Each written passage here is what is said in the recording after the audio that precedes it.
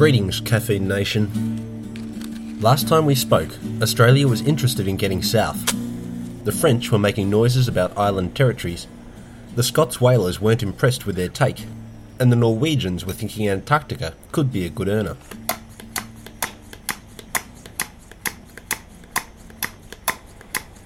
A Norwegian living in Melbourne when the Australian Antarctic Expedition Committee started making noises but getting no traction. Henrik Bull, disappointed at the lack of funding available for Antarctic exploration in Australia, took his enthusiasm back to Norway and shared it with Sven Foyn. Just 15 minutes into Bull's pitch, Foyn offered Bull a ship to sail to the Ross Sea, figuring Ross's reports of plentiful whales should not be transposed away from the areas Ross sailed, as occurred with the concurrent Scottish and Norwegian voyages recounted last episode. Foyn put forward a veteran steam-powered whaler called the Cap Nor. Refitted, though still only suitable for hunting right whales, and renamed Antarctic, Foyn put Leonard Christensen in charge of the ship, generating a leadership conflict we'll see repeated in several other expeditions. Voyages with more than one person in command, or with more than one person thinking they're in command, are problematic.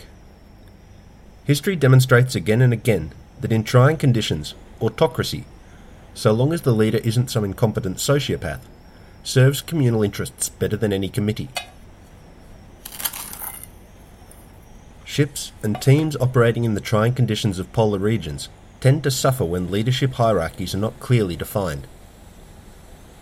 Leaders given or perceiving equal footing might start out with the best of intentions, but a single misunderstanding or moment of pique can precipitate a rapid decline into an ever-tightening spiral of gainsaying and countermanding that kills morale and places lives in danger as resources and people are used as pawns in paranoid games of one-upmanship. Foyn's experience in funding and fitting out successful whaling voyages didn't prevent him giving both Christensen and Bull the impression that they were in charge, and this led to problems down the track. In the case of the Antarctic, it only led to friction, but in other expeditions, well, we'll deal with them as we get to them. The voyage plan involved 3 stages: Norway to Melbourne, taking in the South Atlantic sub-Antarctic along the way, Melbourne to the islands south of New Zealand, and from there to the Ross Sea, whaling all the way. Departing Tonsberg in September 1893, only fin whales were encountered in the Atlantic. The crew of the Antarctic killed over 1,500 elephant seals on the Îles Kerguelen, taking the resulting 5 tons of oil to Melbourne to fund the victualling for Stage 2 of the voyage. While the crew received a warm welcome from the Australian Antarctic Committee, some people expressed disquiet at Norwegian ambitions in the waters already considered British by many in the colony. The oil and skins fetched a poor price, £3,000, which, set against Foyn's £5,000 investment, didn't bode especially well, and the time spent collecting it postponed the search for the Ross Sea whale stocks until the following austral summer. Based on a presentation Bull gave to the local Royal Society outlining whaling prospects in Antarctic waters, a Melbourne-based syndicate offered to buy Sven Foyn's interest in the voyage. Foyn requested £10,000. The potential investors balked, and the deal fell through. Bull stayed in Melbourne to make preparations for the Ross Sea as the Antarctic sailed for the second stage of the voyage. The ship spent the winter whaling off New Zealand, but secured only 1 right whale, several others being shot but lost due to faults in the new harpoon system.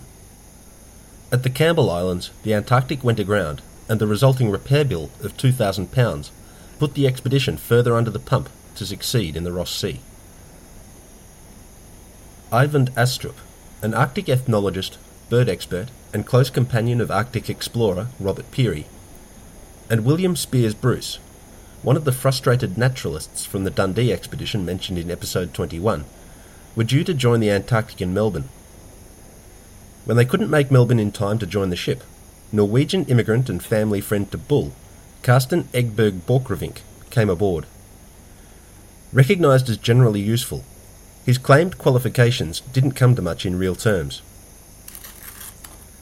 New officers' quarters, slated for Astrup and Bruce, were never built, and Borchgrevink spent the voyage berthed in the forecastle with the crew.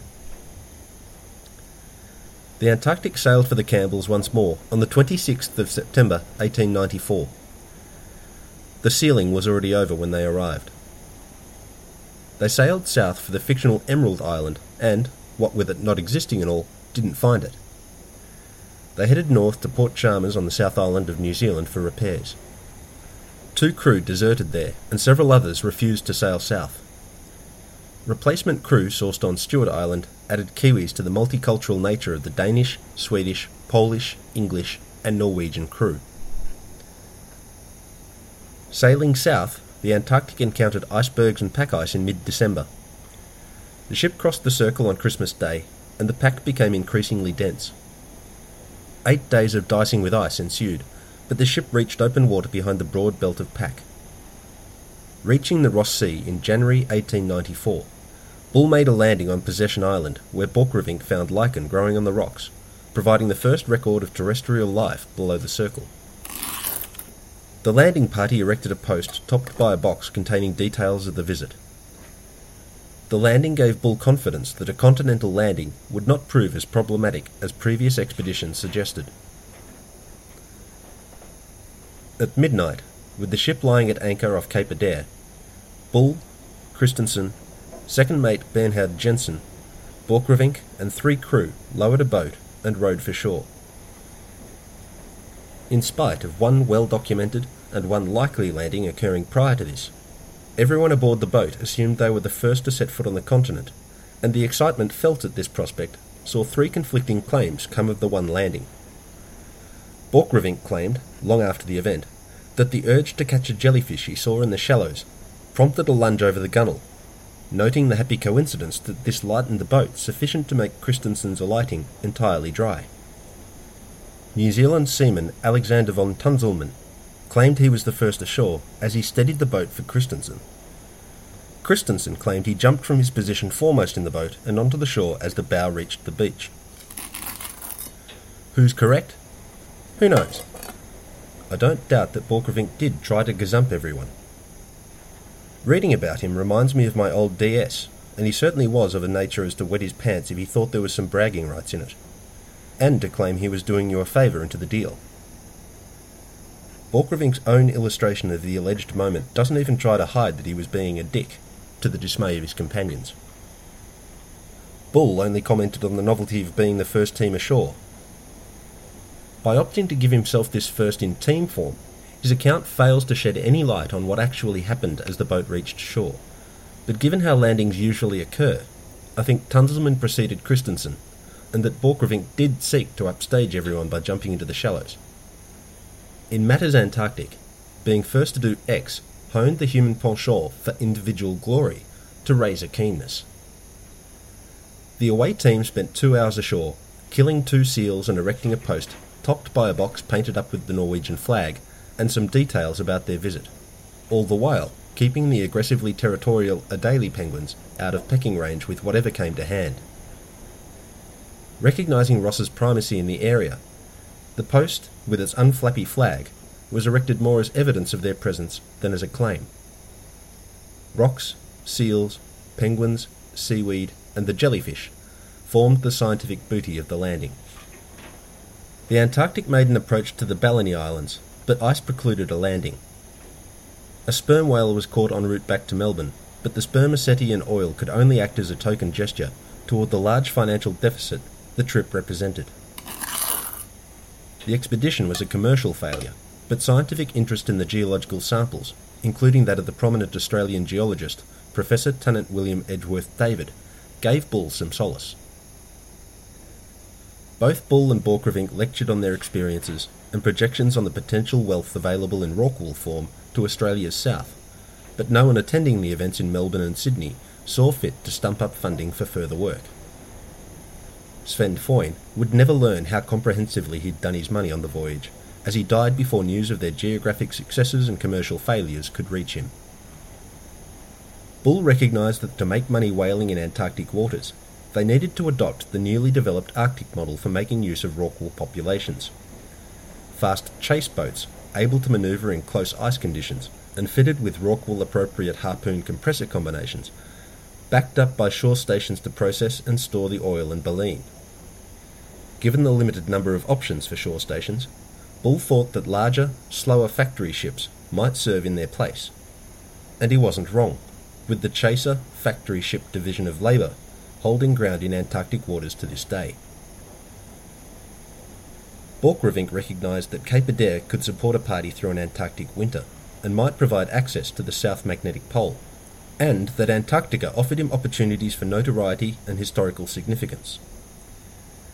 Where Wilkes comes across as a stuck-up martinet, Borchgrevink reads as a mirror to the most avaricious bullies I've ever encountered.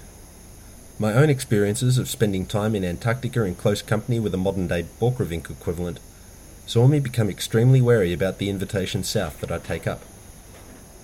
That said, the voyage of the Antarctic and the seeds it sowed in Borchgrevink's mind stand out as the start of the heroic age of Antarctic exploration, wherein the goals of expeditions increasingly focused on land-based rather than maritime exploration. The rest of this episode is going to comprise an interview with Antarctic diver Rob Robbins, recorded about 10 years ago. If there's anyone in the world with more experience diving under Antarctic sea ice than Rob, they're keeping it pretty quiet. Do you got any particular title that you like to go by? Well, my title is I'm the supervisor of dive services. That's. And how long have you been coming down here to do that? I've been working here for 27 seasons. So you would have seen a lot of changes. Yeah, it's changed quite a bit. It used to be run by the Navy, is that right? Well, the Navy used to have a much bigger presence. The National Science Foundation runs the show down here. That's always been the case, well, since IGY. But the Navy used to provide all of the support to the program.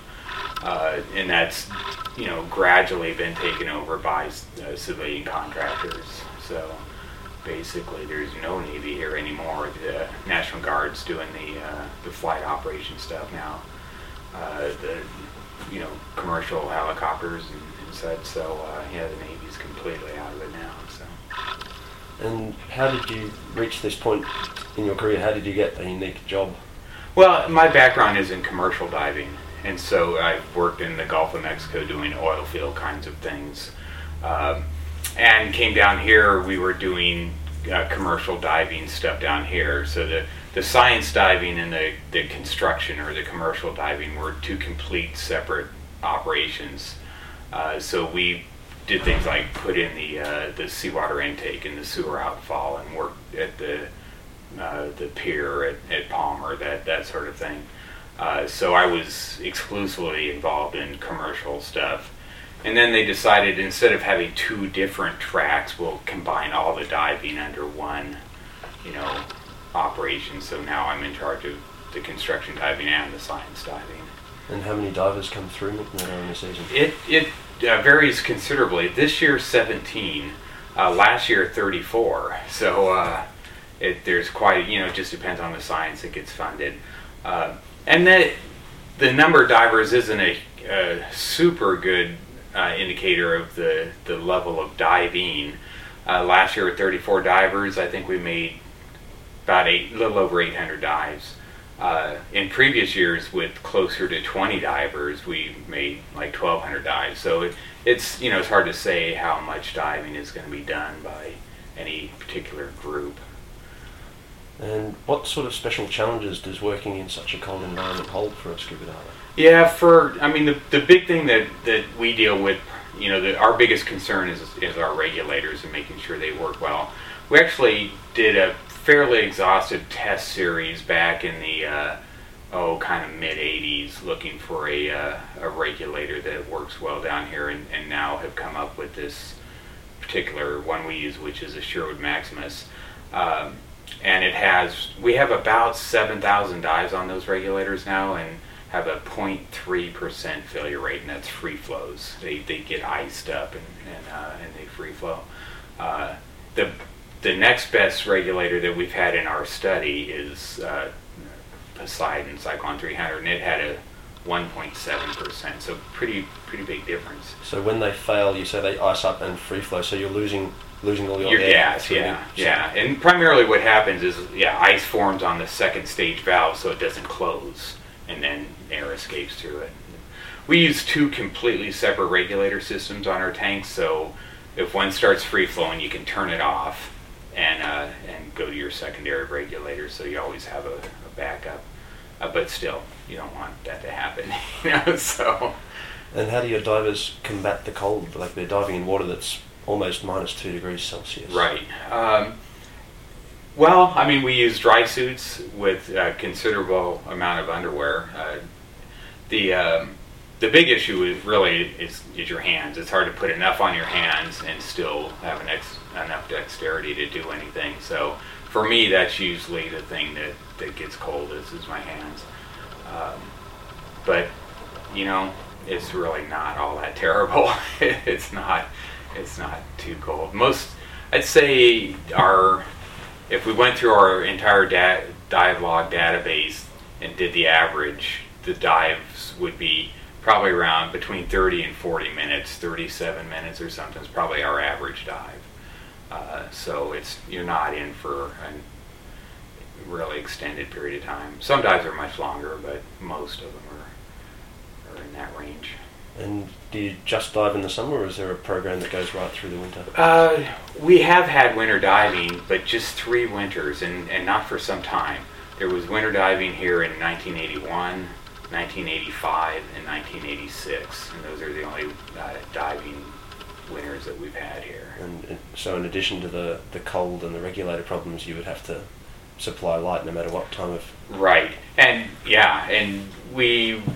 during the winters, we used to use a surface-powered light, so you just throw that down the hole and have a generator running, and that's how you could have a lot of light that way. Divers also carried hand lights. But to tell you the truth, with the sea ice not having gone out in front of station here for 6 or 7 years now, it's dark under the ice now. The ice right out by the jetty, which normally is about 8 foot thick, that's what I consider average, is 17 foot thick this year. And there's dirt and snow and more dirt and more snow, and so it's dark under the ice now. It's not exactly night diving. You can see if there's cracks or whatever, you can kind of maneuver your way around, but it's dark. You can't read your gauges or anything. And so on top of the problems we've already discussed, you still have to make a hole somehow to get into the water in the first place. How does the McMurdo program deal with that? Yeah, what we do almost exclusively, or at least in the near area, is we have a large drill. It's basically the same sort of machine you'd see back home that puts telephone poles in, a big diesel powered drill. The one we use has a 4-foot auger in it, so it makes a 4-foot hole. Takes about 10 minutes. It goes through the ice pretty quickly. It takes a while to set it up, but once you start drilling it drills right through the ice, so we can pretty easily make holes locally. We'll use a drill up as far north as Cape Evans. If we're diving further away, and we do some diving like across the sound, some of that we blast holes with the explosives. Some of them we melt using we just make a small hole with a hand-powered auger, put a glycol circulating hot finger, we call it, down there, and it melts a hole. And you can melt a hole in about 24 hours, big enough to dive through. So and we do some diving in the Dry Valley lakes, and that's all done by melting a hole. Listeners are probably very interested in the sorts of animals you get to see. I know that there's no sharks this far south, but are there any predatory, like killer whales or leopard seals? You do. For most of the season, you don't see anything much at all, really. There are a lot of Waddell seals near town here, and so you see those pretty regularly while you're diving. And then just all the invertebrate stuff that lives benthically on the bottom or what have you. Late in the season, you can see leopard seals or killer whales, but neither one of those animals really travels under the fast ice, so the ice has to be broken up. So that's when the icebreaker's in town, or on a normal year when the ice goes out, you'll see that.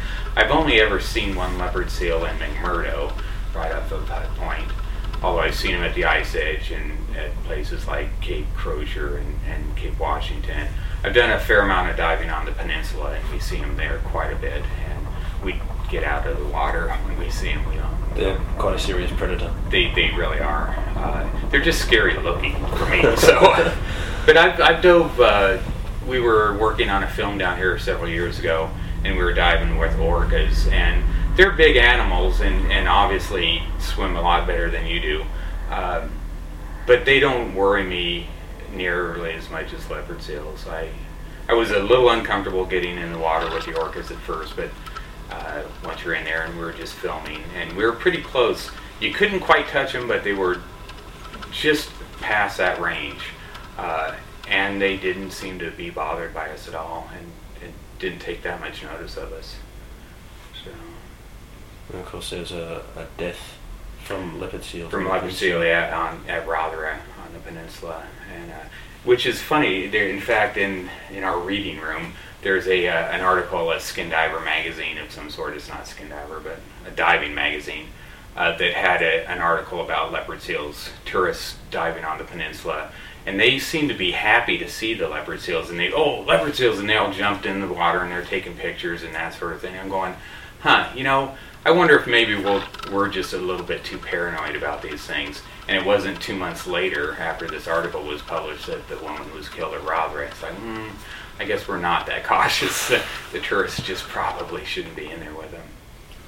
They do turn up on the Australian and the New Zealand southern coast occasionally. Sure, they're a very mean-looking animal. They are really wicked-looking, and they've done a fair amount of damage to the boat. We use Zodiacs at Palmer Station, and not often when you're operating the boats, but when the boats are just sitting there more near the station, leopard seals will come up and bite the tail cones and do fair damage to the boat. So.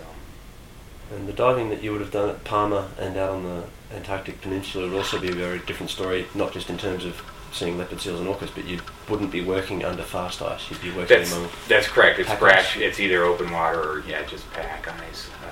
There is on occasion fast ice at Palmer, but not one every 5 or 6 years. There'll be fast ice for a period of time, but not often. Mostly open water and some pack. And icebergs are a problem if it's windy, or? Not for most of the diving we do. The diving is all done out of Zodiacs, and basically if you can drive your Zodiac, if the pack's loose enough to drive your Zodiac through, it's easy enough to dive in and out of. It can pack up a little bit, in the wind, but in general, that hasn't been much of an issue for us. We do some diving, the program does some diving off the research vessels on the peninsula, and there have been 1 or 2 occasions when they're in much heavier ice, because the research vessel can go through a lot thicker ice or a lot densely packed ice than a Zodiac can, and so they'll use the props to kind of blow an area clear in the stern of the boat and dive through that. But that can, if you're in thick pack, that can close back up with the wind. So it's something that we have little diver recall, noisemaker things. So if the pack's coming in heavy, the tender can notify the divers and bring them back to the surface.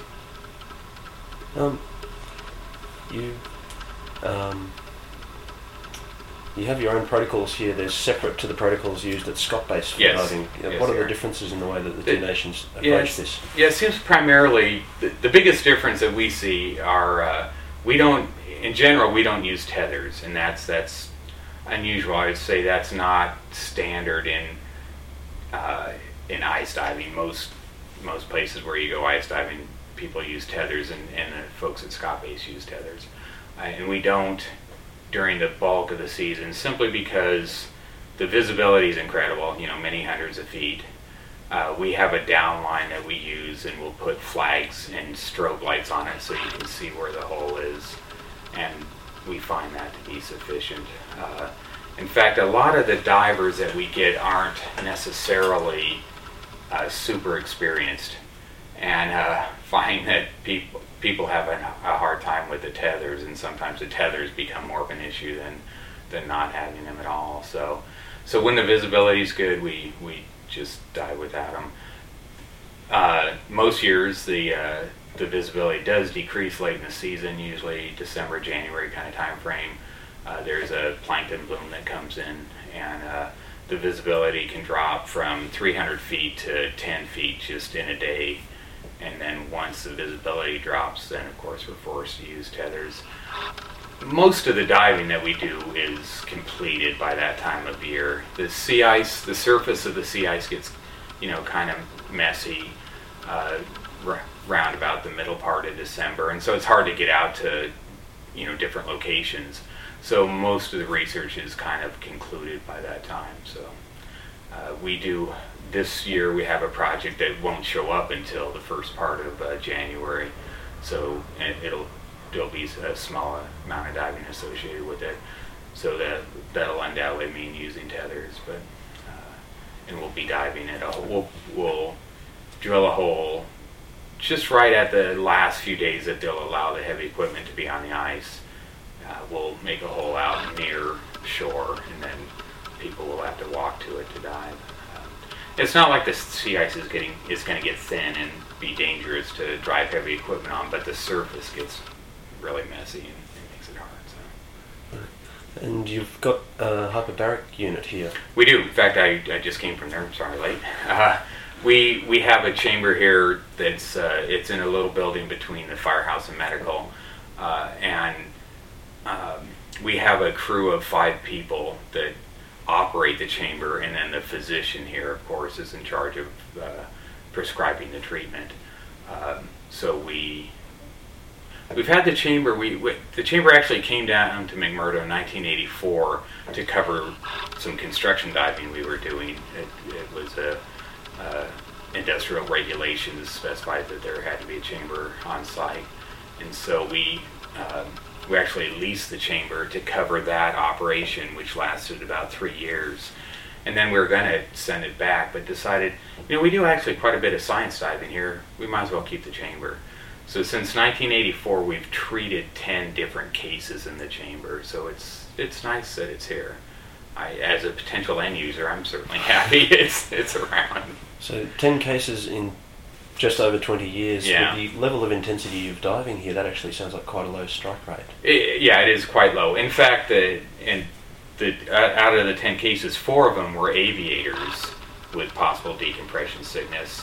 1 of them was a diver with a possible air embolism, and 5 of them were divers with possible decompression sickness. Now, all of them, I say possible decompression sickness or whatever, all those cases except for 2 of them, I would say, is this person bent? It's possible, and we have the chamber. It doesn't cost anyone anything. Let's just do this. It's certainly not going to hurt them. 2 of the cases were fairly obvious. Okay, this person definitely has decompression sickness, but most of the cases have been more. Well, there's a potential that it's a hard diagnosis to make, so. It's potential they have them, so we'll do that treatment. So. Well, thanks very much for talking to Radio Tuna. This is Matt MacArthur. I've been speaking to Rob Robbins, one of the southernmost scuba divers in the world.